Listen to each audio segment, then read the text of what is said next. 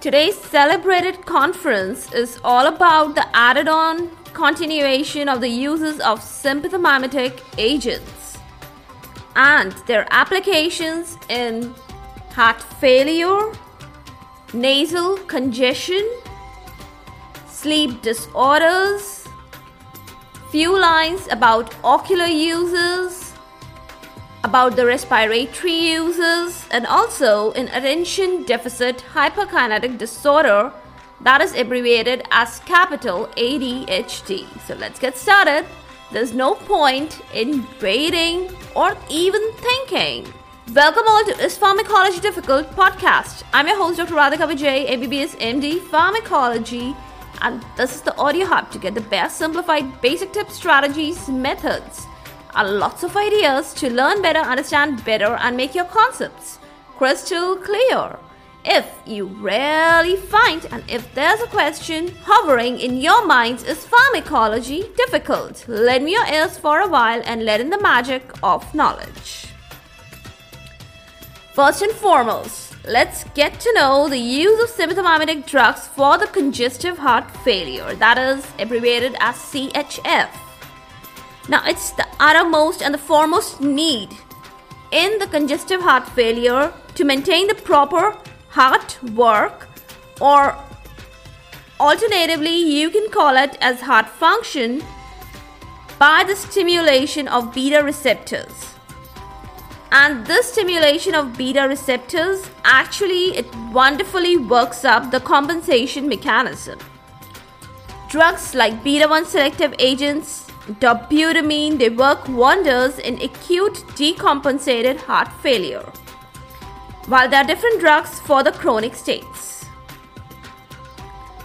Let's jump over to our next application, the states of nasal stuffiness. In the conditions of nasal congestion or stuffiness, the drug of choice belongs to the group of alpha-adrenergic receptor agonists. Now, alpha-1 receptors of the vessels of nasal tissues, they are activated, and this activation leads to the diminution of the nasal mucosa. It relieves the airflow block. Now, these drugs, they are administered either via the oral route or the topical route. But it's a good idea to have the knowledge of few points which limit the excessive use of these drugs, like decreased progressive effect of the drugs. Second important limitation would be rebound hyperemic states, and last but not the least, chronic deleterious damage to the nasal structure and the mucosa. But what you have to keep in mind, and what is of great importance and knowledge, is that selective alpha-1 agonists, they cause less harm in all the states if they are used.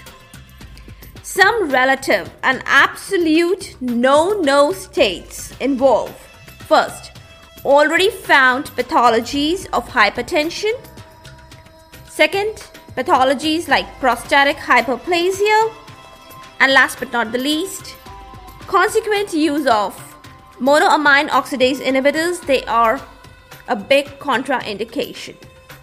Oral drugs, they may be excessively used and they lead to systemic harm too.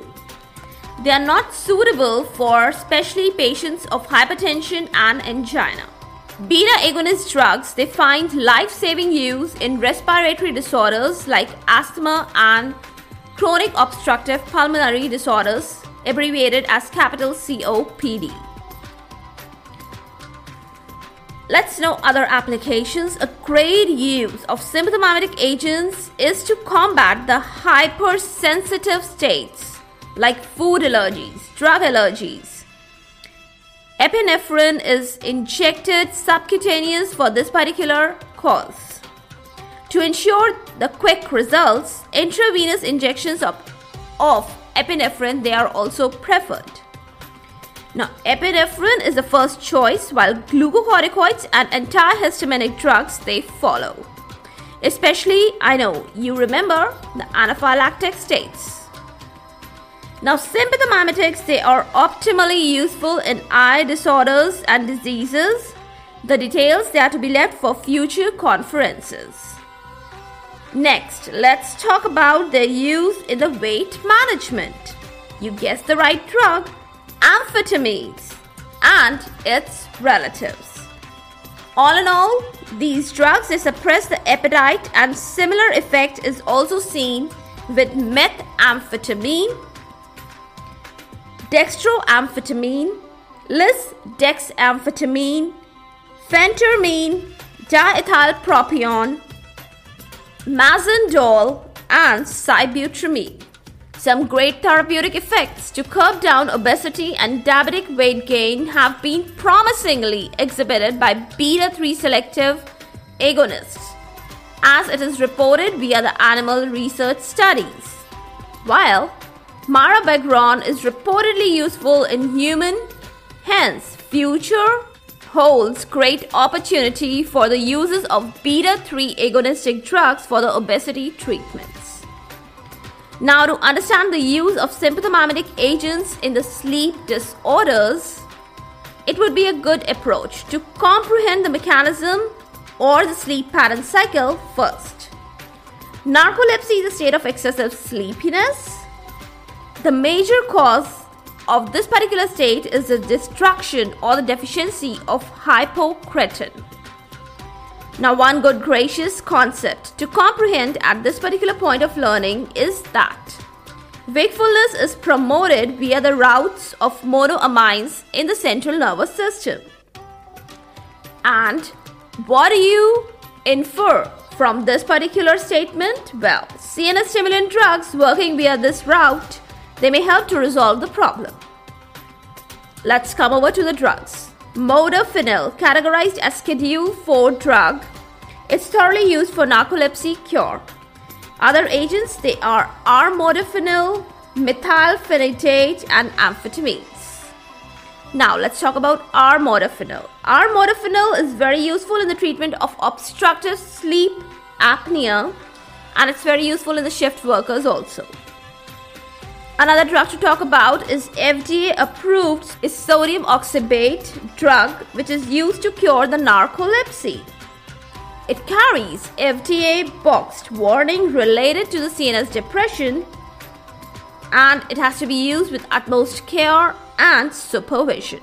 Lastly, it would be a nice decision to have a detailed discussion about the attention deficit hyperkinetic disorder states. Now, attention deficit hyperkinetic disorder, abbreviated as capital ADHD, it's the mark of the kids' age group when suddenly parents find out that their kids have excessive motor activity and difficulty to concentrate or to exhibit constant attention to certain tasks and chores, and their kids are so very impulsive. Well, the challenges faced by such kids, they are 24/7 times, whether they be at school or at home, or maintain their relationships. Their low grades in their studies define their impaired mental abilities, and such defects grow with the age. Therapies advised, they are initially behavioral amendments and procedures. They are quite useful up to a level. Attention deficit can be combated by sympathomimetic agents. The drug therapy involves the use of agents like dextroamphetamine, amphetamine. Another drug, important one, is methylphenidate. It is quite effective and common agent used for the cure. The sustained release or SR preparations, they have advantages of once daily dosing. Other dosage forms, they are single dose of lisdexamphetamine and transdermal patches of methylphenidate, especially during the daytime. We should know something about the side effects. Trivial adverse effects, they can be surpassed by dose adjustments, while major adverse effects for concern, they are insomnia, abdominal pain, anorexia, and weight loss. Other helpful agents which can be listed in this particular pathology, which are useful, they are sustained release preparations of guanfacine, that is alpha-2 adrenergic agonist. Clonidine is also helpful up to certain levels, and other groups of drugs which are useful and sometimes used, they are antidepressants and antipsychotic agents. To end this wonderful discussion about the use of sympathomimetic agents and to return back with a bang, I would just like to say, back with a bang all the way through the jumbled strands, caring not the rains and the suns. Joys of noise can be explained with tacit turns. You gotta have faith. Hay que tener fe. Well, that was in Spanish. For all the updates and latest episodes of my podcast, please visit www.ispharmacologydifficult.com, where you can also sign up for a free monthly e-newsletter of mine. It actually contains a lot of updates about medical sciences, drug information updates, and my podcast updates also. You can follow me on different social media handles like Twitter, Insta, Facebook, and LinkedIn. They all are with the same name. It's Pharmacology Difficult. If you're listening for the first time, do subscribe and follow whatever platform you are consuming this episode. Stay tuned. Do rate and review on iTunes, Apple Podcasts. Stay safe, stay happy, stay enlightened. Thank you.